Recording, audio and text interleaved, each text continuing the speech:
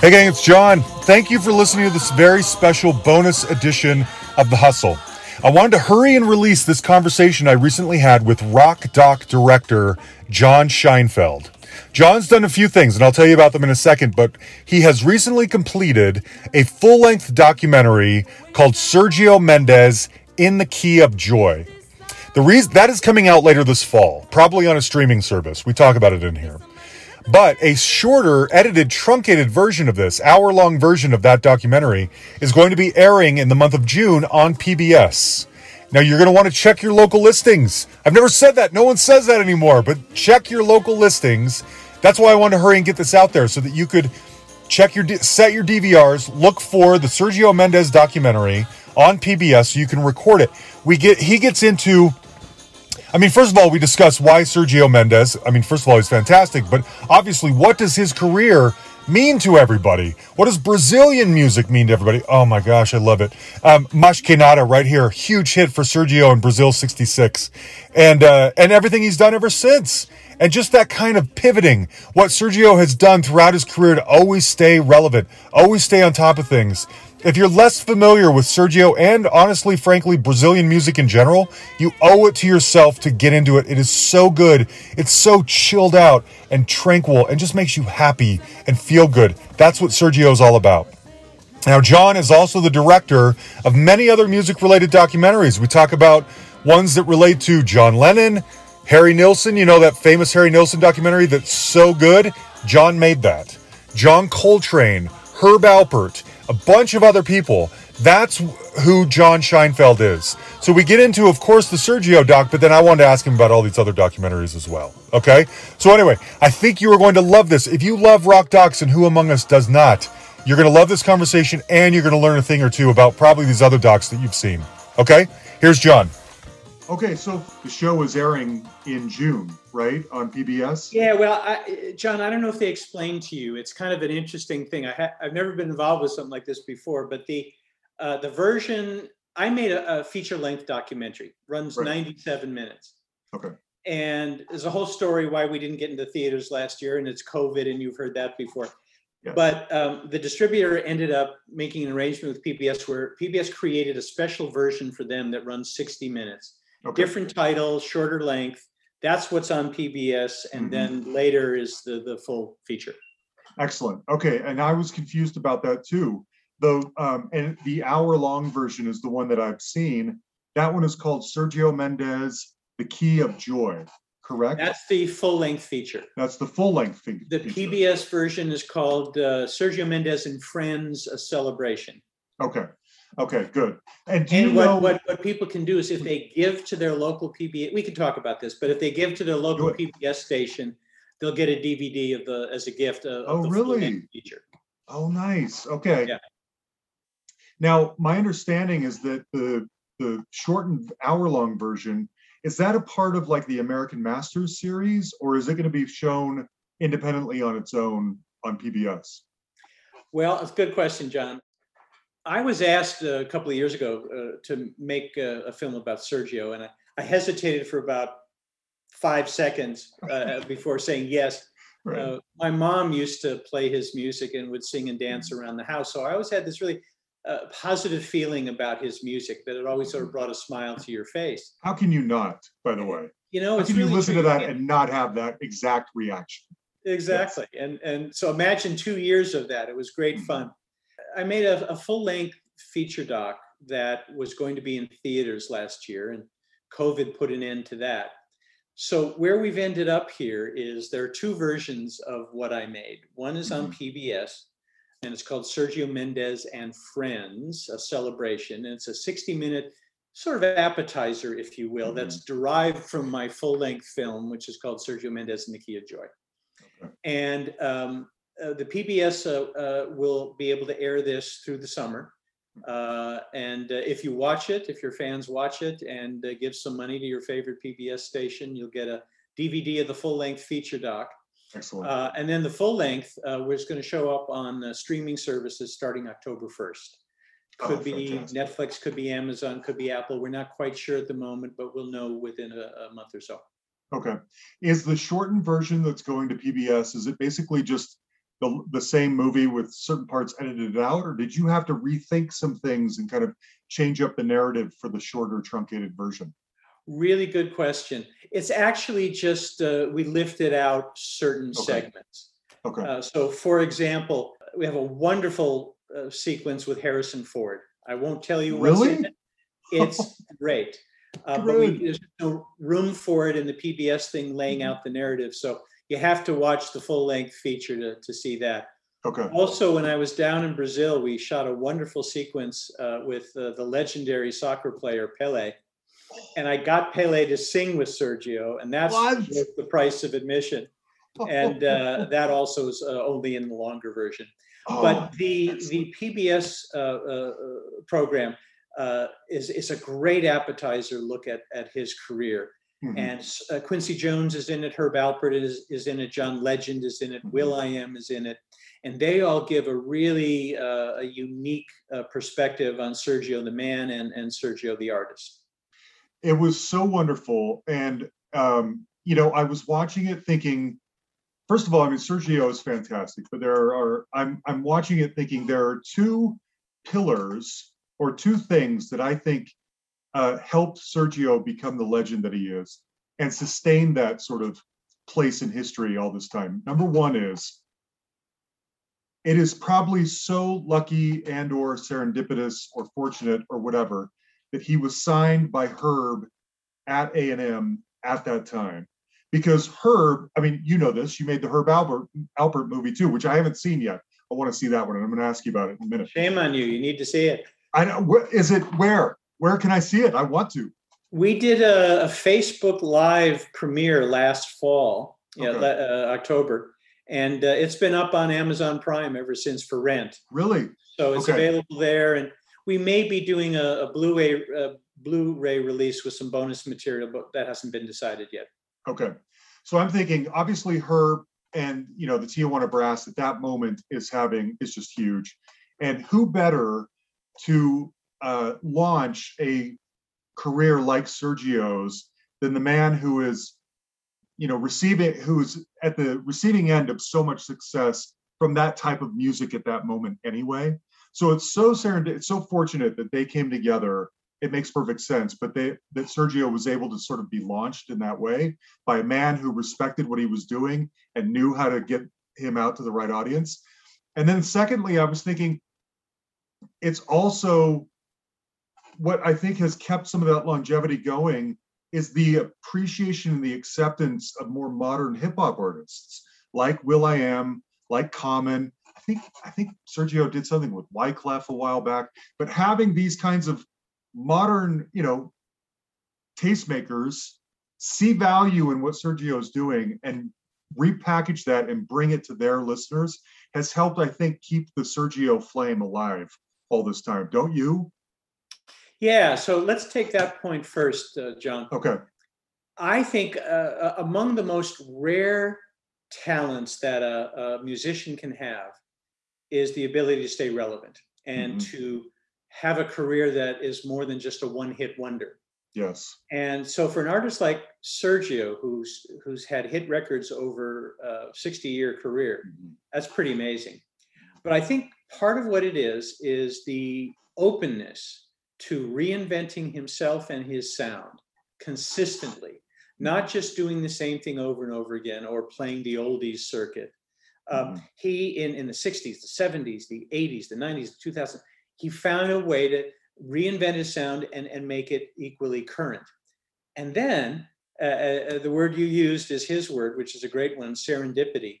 He will make these associations with a will.i.am or a John Legend or someone like that who finds a way to help Sergio reinvent that sound and bring it, yes, as you say, to a more contemporary audience. And that's what I think, yes, I do agree that that's what has helped him have this kind of longevity. The first question is actually a great story because Herb Alpert had done a few records for RCA and some small Los Angeles labels, none of which made any kind of a mark. And then he hits upon his unique sound of the Tijuana Brass. And because he is so smart and so talented, he decided he didn't want to be on some other label because RCA and all those other labels, they were really bad experiences for him. So he decided, I'm going to start my own. So he partners up with a guy named Jerry Moss, and you have A&M Records, A for Albert, M for Moss. And the first artist for the first couple of years is Herb Alpert and the Tijuana Brass, who, as you said, explodes on the scene. Huge. Was no hotter artist. In 1966, John, for example, Herb sold more records than the Beatles did. Not many people can say that. Wow. And so A&M is now doing really, really well. And Herb decides he wants to sign some other artists. And he and Jerry went to an audition at the end of 1965 in December here in LA to hear this new artist. They had some salesperson at A&M had gotten wind of them, but didn't know too much. But there was this audition here in LA for Sergio Mendes in Brazil 66. Mm-hmm. And Herb and Jerry were just knocked out by this new sound.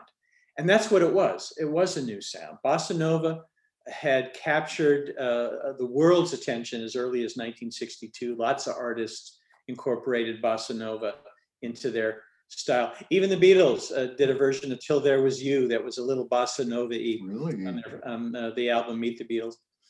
But what Sergio did is he blended it with jazz and with pop/rock music. Yes. Mm-hmm. So when Herb and Jerry are going into this audition, they're hearing a sound that's just, they haven't heard this before. It has elements of different things, but it's a unique thing unto itself. And then there's the two girl singers led by Lonnie Hall, who's just one of the best singers anyway. Yeah. And they decide they're going to sign him. So this was great for two reasons. A&M was an artist-first company that really stressed, how do we take what the artist wants to do and enable them to do it in a way that really reaches the public. Mm-hmm. Anyway, so they're with the right label for a new artist. And then Herb decides he's so crazy about this sound, he's going to produce the first album, which ends up being called Herb Alpert Presents Sergio Mendes in Brazil 66. And the first record they release off of it is not something you would think would be the first big hit. It's a song in Portuguese. When was the last time anybody heard a song in Portuguese? It's called Mais Que Nada, and it ends up being this worldwide top 10 hit. Mm-hmm. So Herb had the ability to see in Sergio the potential. He had the ability to take what Sergio wanted to do with this sound and bring it to a broad audience, and through the record company, find the right radio play and sales and all of that. Mm-hmm. And in the film, Sergio talks about Herb calls him one day and says, "We're a hit. It's on everywhere." And you know, for a young guy from a small town in Brazil, this was very exciting. But they were both amazed in some small way that this song in Portuguese would do so well. But Sergio's feeling was, it didn't really matter what those lyrics are. It didn't matter what the song's about. The beat was so infectious, you can't help but tap your toes and dance and smile. And I think that's why so many people responded so positively to that record. I agree. And I had similar thoughts. You know, it could have been that, you know, a Blue Note or a Decca or something like that might have gobbled up somebody like Sergio and then put them very respectfully in the jazz genre. You know, Antonio Carlos Jobim and João Gilberto, these guys, that's sort of the fate of those kinds of guys. Hugely respected, but not played as often on the pop stations. But Sergio gets picked up by the right guy, by Herb, as you mentioned, who knows what to do with an artist like that. And that changes everything. And then suddenly these songs, like you said, you know, whether it's covering the Beatles as they so often did in those early days or whatever,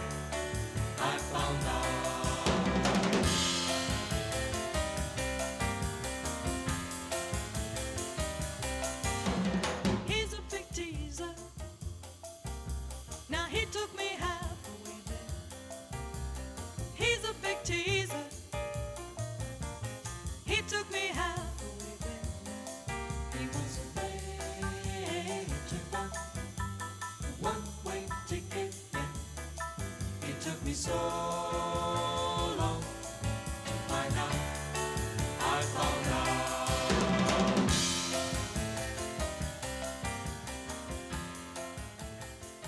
It's the right formula to get you seen by a much wider audience. And then that music becomes pop music. It's not just relegated to jazz stations. And that changes everything, I think. Yeah. And it was a great formula. Really did well for them. And over the course of the 7 years that Brazil 66 was around, as you say, they did the Beatles, but they covered Little Anthony and the Imperials. They covered Buffalo Springfield. They covered that's a good one too. Joni Mitchell. They covered a lot of interesting people. But again, it was through that prism of that unique sound. And I think it sort of defies genres. You know, you wouldn't call it rock, jazz, or bossa nova, but it has a little bit of all of that. I agree. And to the point where I wonder sometimes if, because of its time and place, you can't listen to that music and not think of Flower Power and bell bottoms and beautiful ladies like Lonnie and their hair and stuff like that, or newly dating game theme songs or whatever. And I wonder sometimes, and because the music is so inherently sort of laid back and chill, and that it almost sometimes, I'm afraid, gets relegated to incidental or background music, and it gets lost what's actually happening there. I mean, what's better than music that makes you feel so chilled out and happy and vibrant? Don't push that to the background. Let that be in the foreground. And that's kind of, I think, what, as great as Sergio is, I worry about bossa nova being relegated to sort of go-go black background music that, people play in dinner parties or whatever. Yeah, and you're right. I mean, some of the songs did get that kind of treatment. But again, when he brought in the elements of the other sounds, it comes to the forefront. And so you hear his music in the soundtracks of films, and other artists cover some of the songs. And so it does get a little bit of a different thing. But going back to one of your previous questions, then when he hooks up with a Carlinhos Brown, a Brazilian musician with Brasileiro, which he won a Grammy for, that has all these fantastic percussion rhythms and stuff. It just assaults your senses, and it can't be in the background. And then he meets and works with will.i.am and John Legend and a lot of other really popular contemporary artists, and they bring this contemporary sound, which again defies you to put it in the background. That's right. I think, yes, there are some elements of some songs in his catalog that do fit that.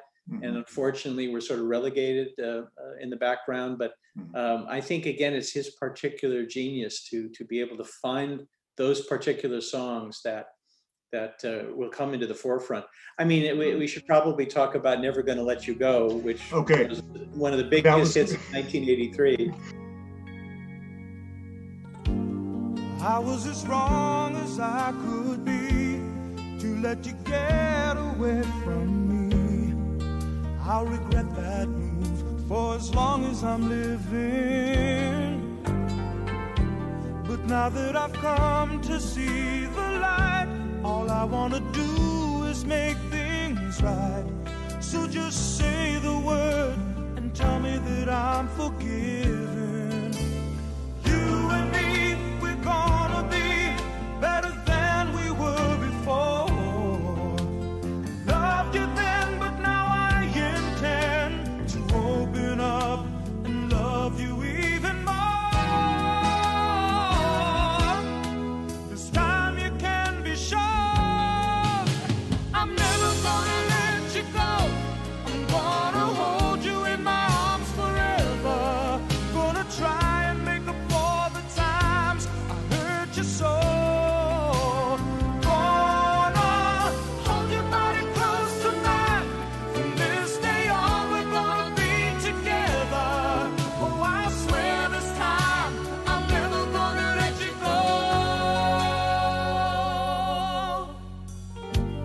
go. Looking back now, it seems so clear. I had it all when you were here. That was going to be my next thing. It's so funny. I had forgotten that song was his. And I think that's probably because he's not a singer. He's not the one singing it. And so, and even, no offense to people who did sing it, are not like household names, you know, and the song is listed as a Sergio Mendes hit. I had forgotten all about that. And when that started playing and the dots are being connected in my brain, it's so fantastic. And you're right, to have this giant hit out of nowhere in the 80s with his name attached to it. How did that even happen? Well, it was so not a Sergio Mendes sounding record. There were no Latin rhythms. There was nothing that would suggest this was Sergio. In fact, I remember hearing that song as a kid that summer. You couldn't go anywhere and not hear that record. And but I didn't remember it was his. My wife, same thing. I was like, that was the Sergio Mendes record? What had happened was that he had gone a few years without recording. And we talked before about his ability to reinvent himself. And so he was coming back with a new record. And a cassette shows up at his house from the songwriters. And he loved the melody. And so he gave it a kind of 80s synth kind of sound. Mm-hmm. And instead of doing the two girl singers, which he'd done his whole career in America, he decided he was going to have a male singer who's Joe Pizzullo, who's wonderful, not famous, not a household name, but a wonderful voice. Though. And then a woman named Lisa Hill, who sang the female part, and do it as a duet. And they recorded it. It ended up being the last song he recorded. And in fact, they were like at the pressing plant making the albums, and this thing comes in, the finished track, and they redo it and put it on the album, and it becomes, you know, a top 10 hit. Totally unexpected, and it all came from a cassette showing up in his mailbox. It, you know, when you listen to that song, it reminds me of something that James Ingram and Patty Austin might have done at the time. That Quincy, who's in the, you know, would have produced, who's in your doc. I want to ask you about that as well. But yeah, to have it's so odd that. Do you know the story? I mean, was that cassette sent to all the Sergios and Quincy's and everyone else of the world at that time, and just to see who bit, and Sergio bit, or did someone think this would be perfect for Sergio? That's an unknown, John. Don't really know. Okay. This is just so out of character, like you were saying. It could have. Who knows? You know. Well, okay. I didn't talk to the songwriters, so I don't know. Okay. But you know, it's interesting because I don't know. I could be wrong, but I don't know that there are any other cover versions of that song. It was such a distinctive sound. I'm not sure anybody else attempted it. But you're right. Patty Austin, Luther, all those kinds of people. It sounded like what was going on at the time. Exactly. And maybe even a year or two ahead of that. You know. Yes, you're right. But yeah. Anyway, fascinating. And again, that's what we were talking about before. The example of changing his sound to fit the era and make himself contemporary. Yeah. Do you so let's talk about getting people like Quincy Jones to speak on camera about Sergio. Obviously, those two are peas of the same pod. What was it like? How did you go about getting someone like Quincy? He was probably happy to talk about Sergio, but tell me about how that even happened. Sure. Whenever I'm starting out to do a new documentary, I cast them much like you would cast a scripted feature. I want unique personalities who speak in a unique way, but also, of course, have the knowledge to talk about the subject or a passion for the subject. So in putting together for the Sergio Mendes doc, it was like, all right, so who would be interesting here? Well, how can you talk about contemporary music that crosses boundaries of genres and not talk to Quincy Jones? And on top of it, Quincy, like Sergio, had been an artist on the A&M label with his own records, not producing, but his own records. And so he could speak to what it was like to be on that label and what it does for an artist. And then, of course, he and Sergio have worked together. We have a wonderful piece of video where they're both at the Montreux Jazz Festival together some years ago. And they're hugging and kissing each other. It was just wonderful. So yes, we reached out to Quincy, and he, of course, yes, tell me what day, and we'll do it. And we went over to the house and got him. And he, also, which I didn't know at the time, he had been at this famous bossa nova concert at Carnegie Hall in 1962, just in the audience, and he was knocked out by that sound. And he saw Sergio for the first time, although they didn't meet until some years later, but he tells the story in the film. Wow. But then, of course, we had to have Herb and Jerry for A&M. But then I wanted to make sure that we had some of these contemporary artists. So we went after Will.i.am and John Legend and Carlos Saldana, who's the director of this animated Rio. Sergio got an Oscar nomination for. So it's just a lot of different voices that could speak to different aspects of Sergio's career. Yeah. Perhaps the most unusual, and you won't see them in the PBS version, unfortunately. So either give money to your station and get the DVD of the full feature, or watch the full feature when it's out in October. But we had two sequences that are just terrific. One was with Harrison Ford, one of the biggest movie stars in the world. And what I really want is people like you and your audience to say, what the heck is Harrison Ford doing in a Sergio Mendes documentary? That's exactly what I'm asking myself. And there's a great connection and a great story. And Harrison is so drolly humorous. Yeah. I won't tell you what it is. I won't spoil it. But it was wonderful. Can't wait. There was just no room in the PBS version with the storyline we were telling. And we also had the legendary soccer superstar Pele.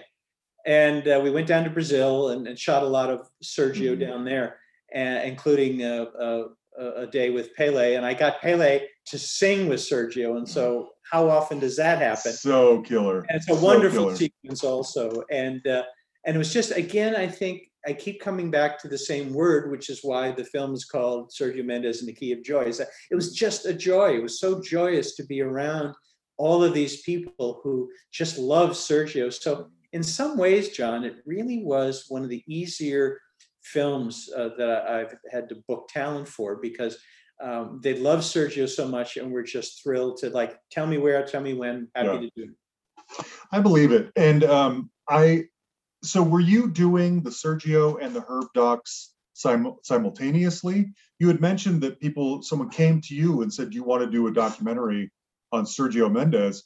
Were you already a lifelong fan? Are you an expert in this area already?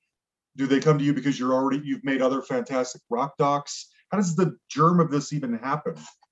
Well, a lot to unpack in all of that. So I'll actually answer several of your questions. I'd been approached by Concord, which is Sergio's label. I had worked with the people there on my John Coltrane documentary, Chasing Train.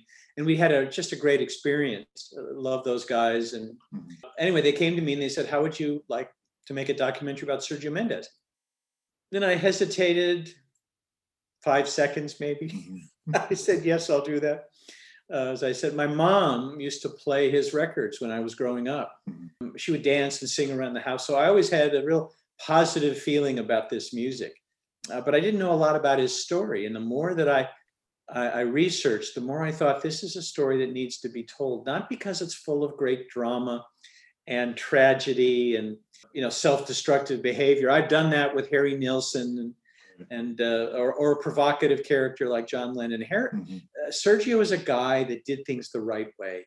He did it because he is talented, because he is ambitious, because he is persistent, and as we were just talking about, because he has the ability to reinvent himself, make himself contemporary. So I thought that's a great story, really worthy of celebration. So I went out to Sergio's house and we spent about 3.5 hours, and we had a real love fest. We just really hit it off with each other. And at the end, it was like, yeah, let's go do this. So we spent about 2 years making the film. We shot here in America and also down in Brazil.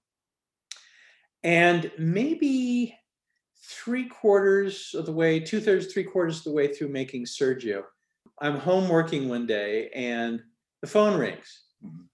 And it's Herb Alpert. I said, oh, hi, Herb, how are you? He said, I want you to come out to the house. It's like, okay. Now, and then I called Sergio and he says, no, I know that. He said, I was being your agent. I was telling him how great you are to work with. And Herb was starting to think maybe it's time to have his story told.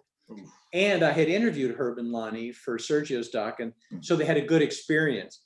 So went out to the house, and very similar experience. We had a big love fest. And it was like, yeah, we should go do this. Took us a couple of months to raise the money.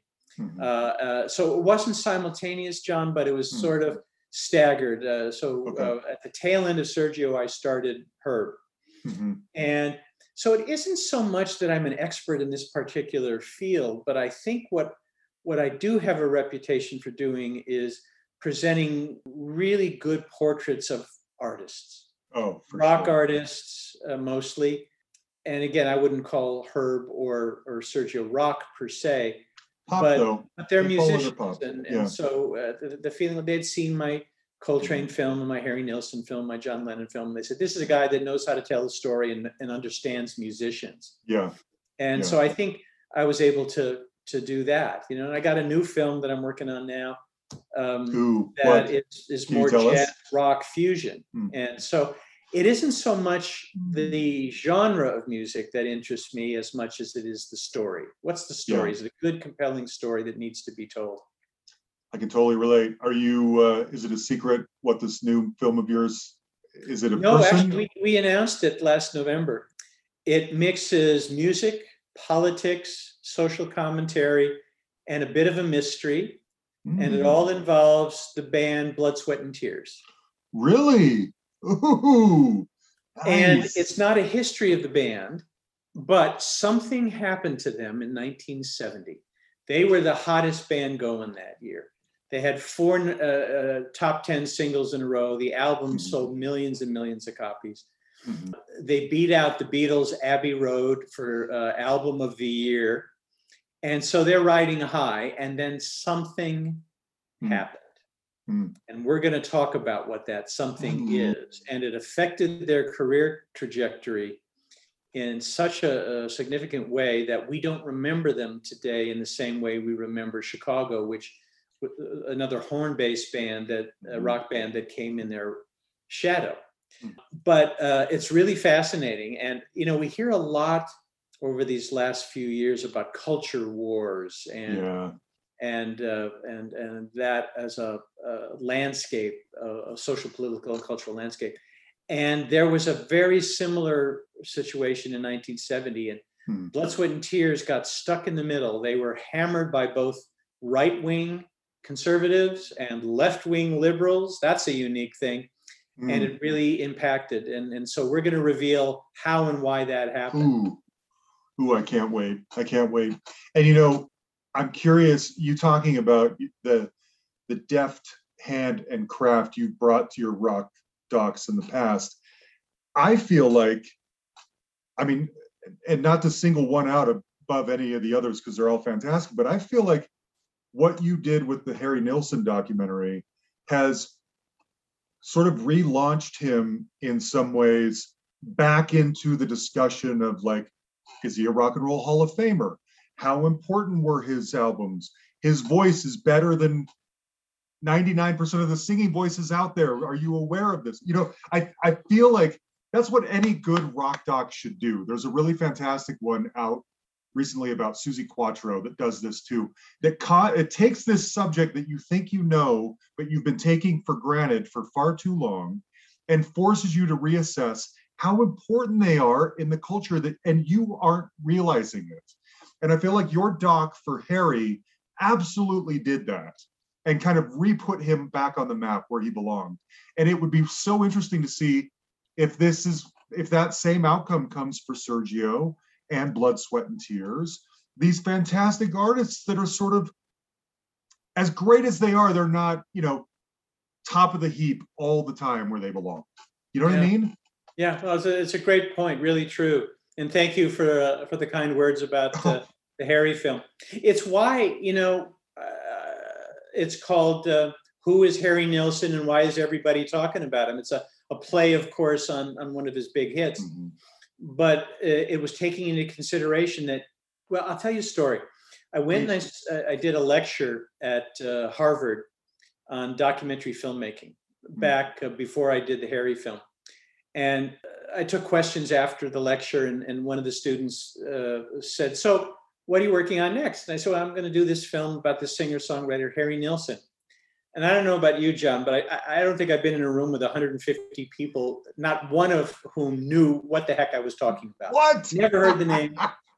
And I said, but I'll bet you know his music. And I said, he did the theme song for this great film, Midnight Cowboys, called Everybody's Talking. And some heads started to oh, yeah.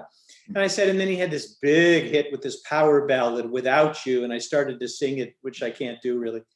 And, oh, yeah. And then I said, and then he did this goofy little song called Put the Lime in the Coconut. Oh, he did that. Yeah, yeah, yeah. And I said, and he wrote this song, One is the Loneliest Number. Yeah, yeah, yeah. I said, see, you know the music, but you don't know the man. And that's what this film's going to do. And as you rightly said, that really is the power of film, that you can bring back to the forefront somebody maybe a little forgotten or maybe not as well known, and really position them in a way that people will pay attention. And I think we had that experience with Who is Harry Nilsson, even to the point where he became the central song for 8 episodes of a Netflix series that has been nominated for all kinds of Emmys, The Queen's Gambit.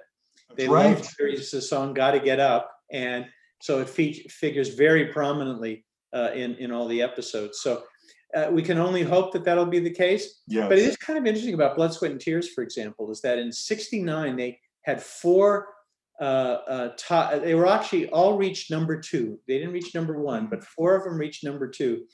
And When I Die, Spinning Wheel, More and More, and You Made Me So Very Happy. Everybody knows those songs. They're continued to be played on radio and Spotify and all those sorts of streaming platforms. So you know the songs, but you may not know much about the group that made them, and as we will say, what happened to them. True. You know, I was thinking too about the dichotomy between covering a subject like Harry and covering someone like Sergio. Harry, as you mentioned, is such a complicated figure. So many ups and downs and self-imposed, you know, drama and unfortunate stuff in his life that, you know, so he's a provocative character. Sergio almost wins you over by the positivity. It's almost the opposite, you know. He seems as light and enjoyable and loving as the music he creates. They both seem to kind of give you this same sense of calm and goodness. Was he? You would never tell me otherwise. But am I sort of on track here with what Sergio is like as a guy? Absolutely right. And I wouldn't say that if it weren't the truth. Yeah. He, one of the things of which I'm most proud with this documentary is we present the real Sergio Mendes. This is who he is. He is a relentless optimist. This glass will always be more than half full kind of guy. And I think that is reflected certainly in his music and his personality and in his friendships. And I got to say, one of the cool things about my job is that here it is. Here's a guy that my mom used to play and that I was aware of since I was a kid. And I can now call him my friend. And we spent so much time together and really created a great relationship. So my wife and I and Sergio and his wonderful wife, Gracinia, we're now a foursome, and we hang out and go out to eat and just have a really good time together.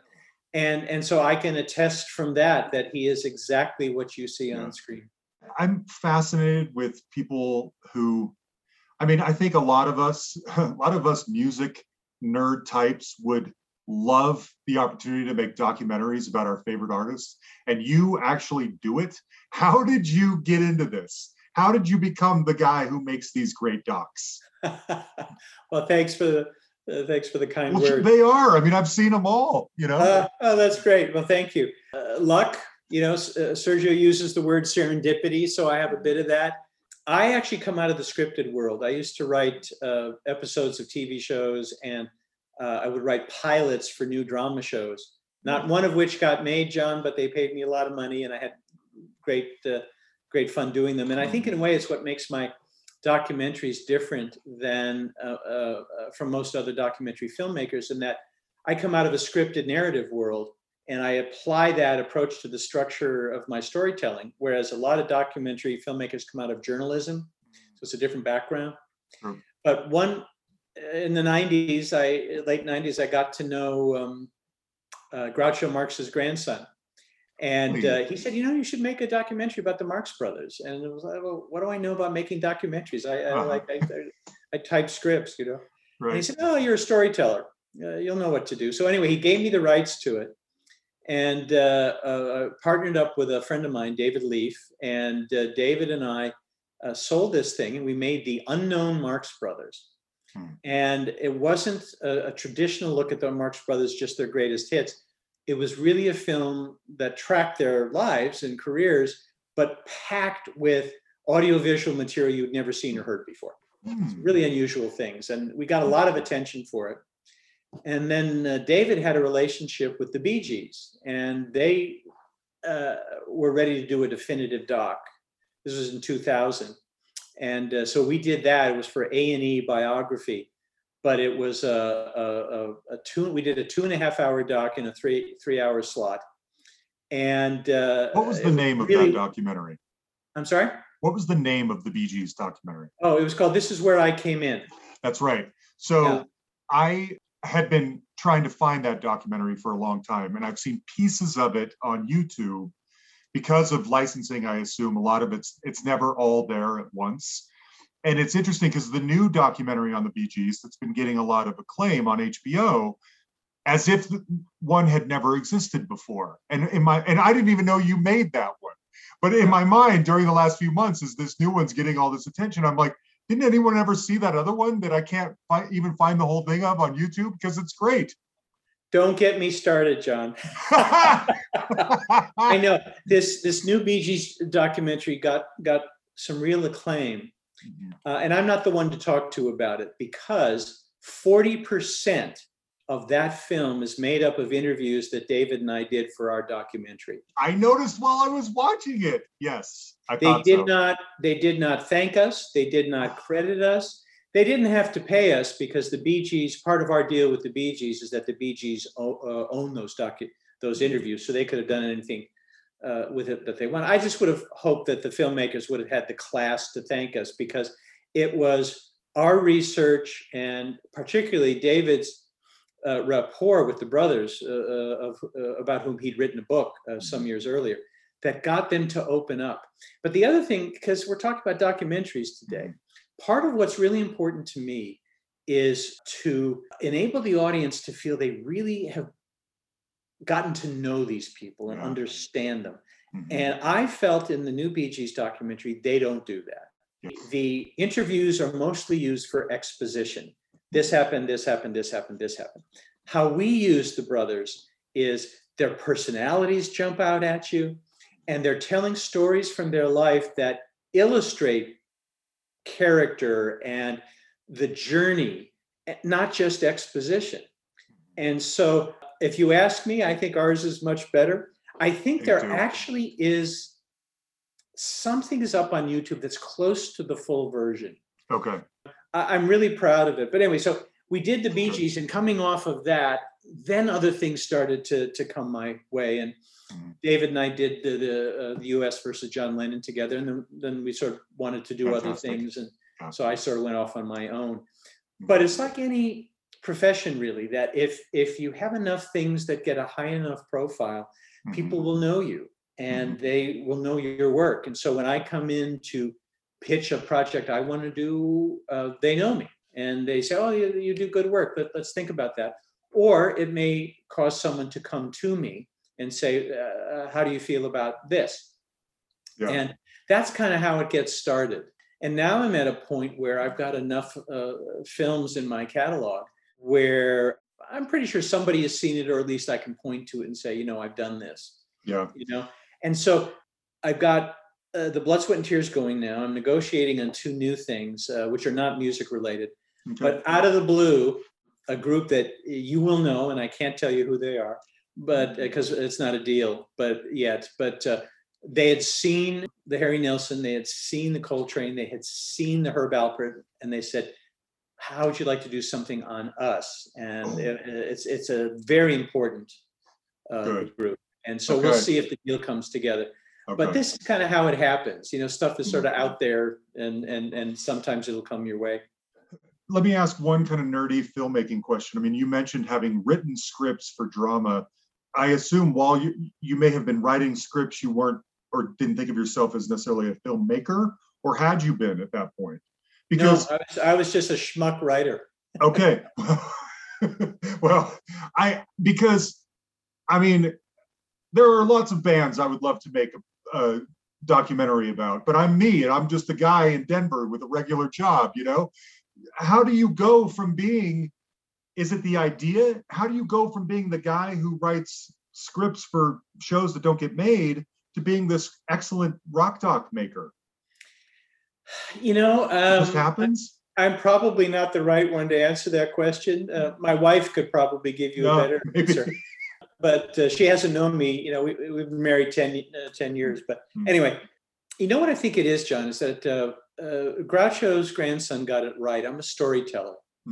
From the time I was a really young kid, I watched far too many movies and far too many TV shows. And I think on top of it, talk about nerd, I collected tapes of old radio dramas from the 30s and 40s. And I would sit in my room at night, I'd turn the lights off and put on headphones and be transported back, but also really from an early age getting exposed to storytelling, to actors performing, to somebody wrote those scripts. And so all of that, I think I absorbed a bit like a sponge. Yeah. And so whether it was just as a writer or as a filmmaker, those are the skills that one needs to do this. And, you know, I think I look at the chronology of docs that I've made, and I think I'm a much better filmmaker now than I was when I started. But each one I think has something that I'm real proud of. And I think you get better, and you get better by doing it.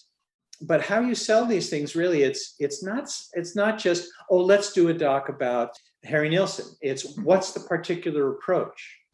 And that's where I think my strength is, coming from being a script writer, is coming up with that vision, that unique approach to the subject matter that's going to get them excited.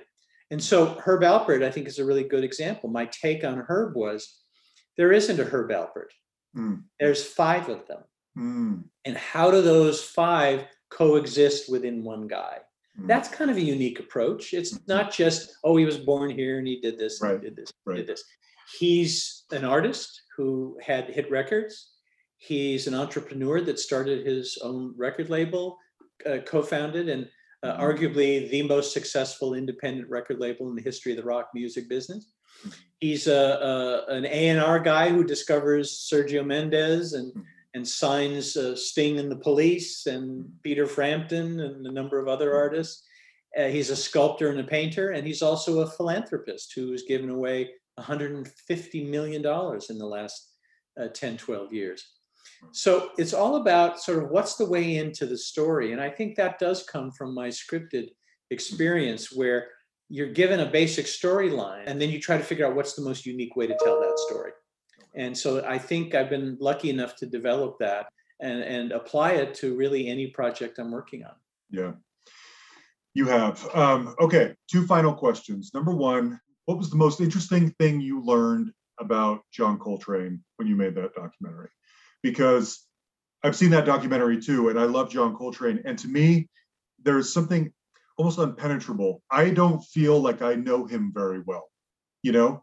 And I learned so much from your documentary, but I still feel he still feels mysterious to me.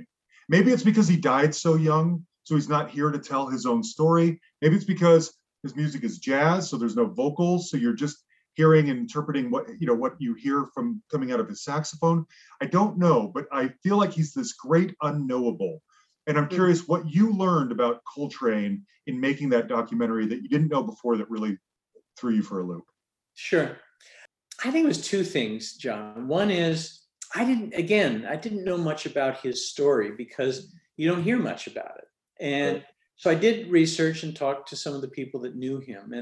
And what came about was a portrait of an artist who had many obstacles early in life and was persistent enough and had the individual strength to overcome them, even if sometimes he put himself in a really, really precarious situation. But again, he did the right thing at the right time. And I think the interesting thing here was the precarious situation was he was a drug addict. Yeah. And he could have easily gone this way so sad, or gone that way. Could have gone down the road of Charlie Parker and died, or he could have gotten himself clean And what I find interesting, and this is again what I learned, is that it was when he gave up the drugs. The drugs didn't help his art. It was when he gave up the drugs that he became the John Coltrane superstar that we know. So that's one thing that I think I learned. But also he found success on his own terms. Mm-hmm. He did not do what sold records. He wasn't commercial in that sense, although he did sell records. He followed his heart and his brain as to where he wanted to go with his music. And he went where he wanted to go, not where the commercial landscape would have done. Mm-hmm.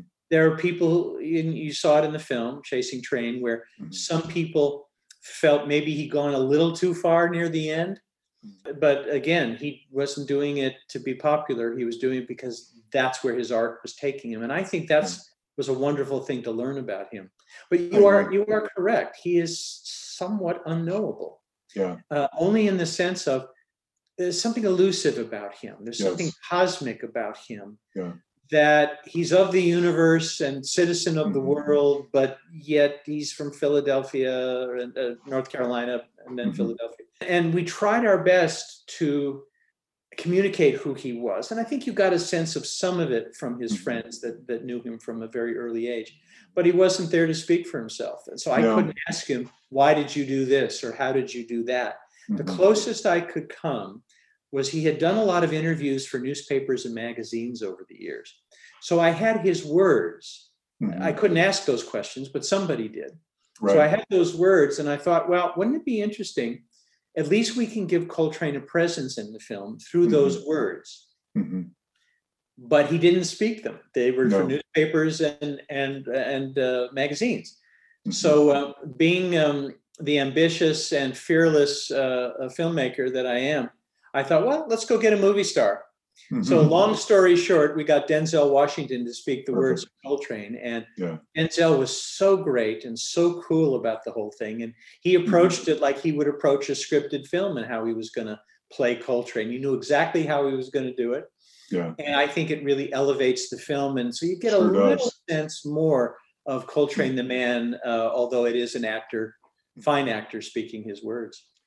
I agree. And it made so much sense. First of all, I think you're right. You saying that, I don't know of their piggybacking on what I said earlier, him dying early. I don't know that there are any clips on YouTube of him being interviewed. There's not a lot of footage you can go back to of him that's being a regular guy. That's what I thought. None. Yeah. He did no TV interviews, only did a handful of radio interviews, and the sound of the few that exist was not good enough for us to use. So that was not an option. Yeah, it's a shame. It's interesting too. I discovered John Coltrane when I saw Mo Better Blues in 1991 or whatever that was, starring Denzel Washington. And that's when I became a fan. And you talk about that exploration. Yes, his music got pretty out there near the end, but in doing that, in following his vision, we get a love supreme. So you let the artist go where they want to go because something is going to come out of this that is worth the time and worth the value, don't you think? You bet. Absolutely. Yeah. Absolutely. Yeah. Okay, last question. What's your dream documentary? And it doesn't even have to be music. Politics. We didn't even get into all the political stuff and Electric Youth. I wanted to ask you about that. I haven't seen that one, but I would love to. So what would be your dream project to make a documentary on? Well, I'll tell you just really quickly. Someone is already making it, so it won't happen. But my dream documentary would be Paul McCartney. Oh, yes. I think he is pigeonholed by Beatles fans, as well as many others, as being sweet and And there's so much more to him. So as a person, as a musician, as an artist. And I think there's a great story to be told there that has not been told. It's like John was the serious one, Paul was the cute one, and there's so much more to both of those guys. So that's one that I would dearly love to make. But I got to tell you, I've been really lucky, John. I've been able to. If you look at the list of all the docs I've done, and there's like 40 some now over the last 20 years, there's not one that I'm not proud to have done. Good for you. That's good.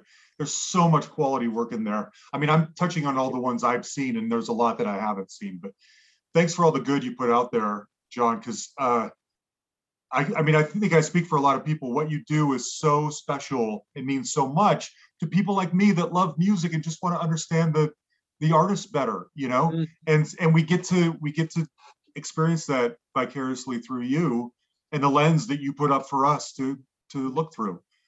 Thank you for all the good that you do. Well, thank you. I appreciate the kind words. I appreciate the really smart questions. And let's talk again for Blood, Sweat, and Tears. Okay. Oh, I'd be happy to. All right, there you have it, John Scheinfeld. I love that conversation. I always think, you know, if I could have, at this stage in my life, I think if I could have almost any job in the world, it would be to make rock docs. That just sounds like so much fun. And who doesn't love a good rock doc? Every music lover, even the bad ones, are still pretty good. And thankfully, John doesn't make bad ones. They are so fantastic. I guess in a way, to be honest, that's kind of what the podcast is supposed to be. I mean, I sort of started this thinking, well, this way everybody gets a behind the music episode.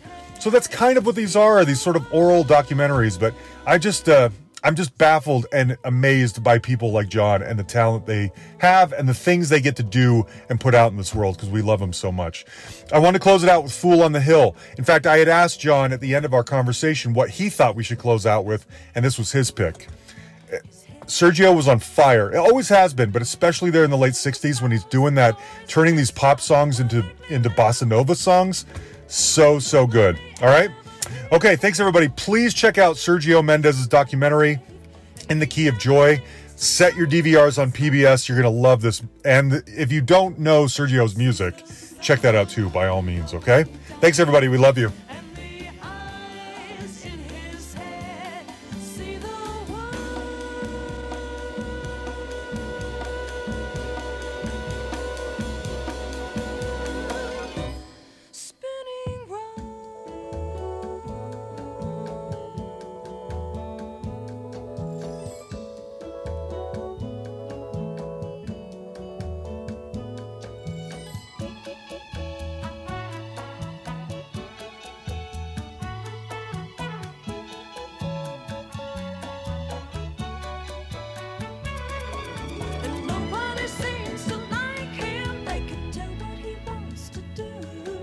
And he never shows his face.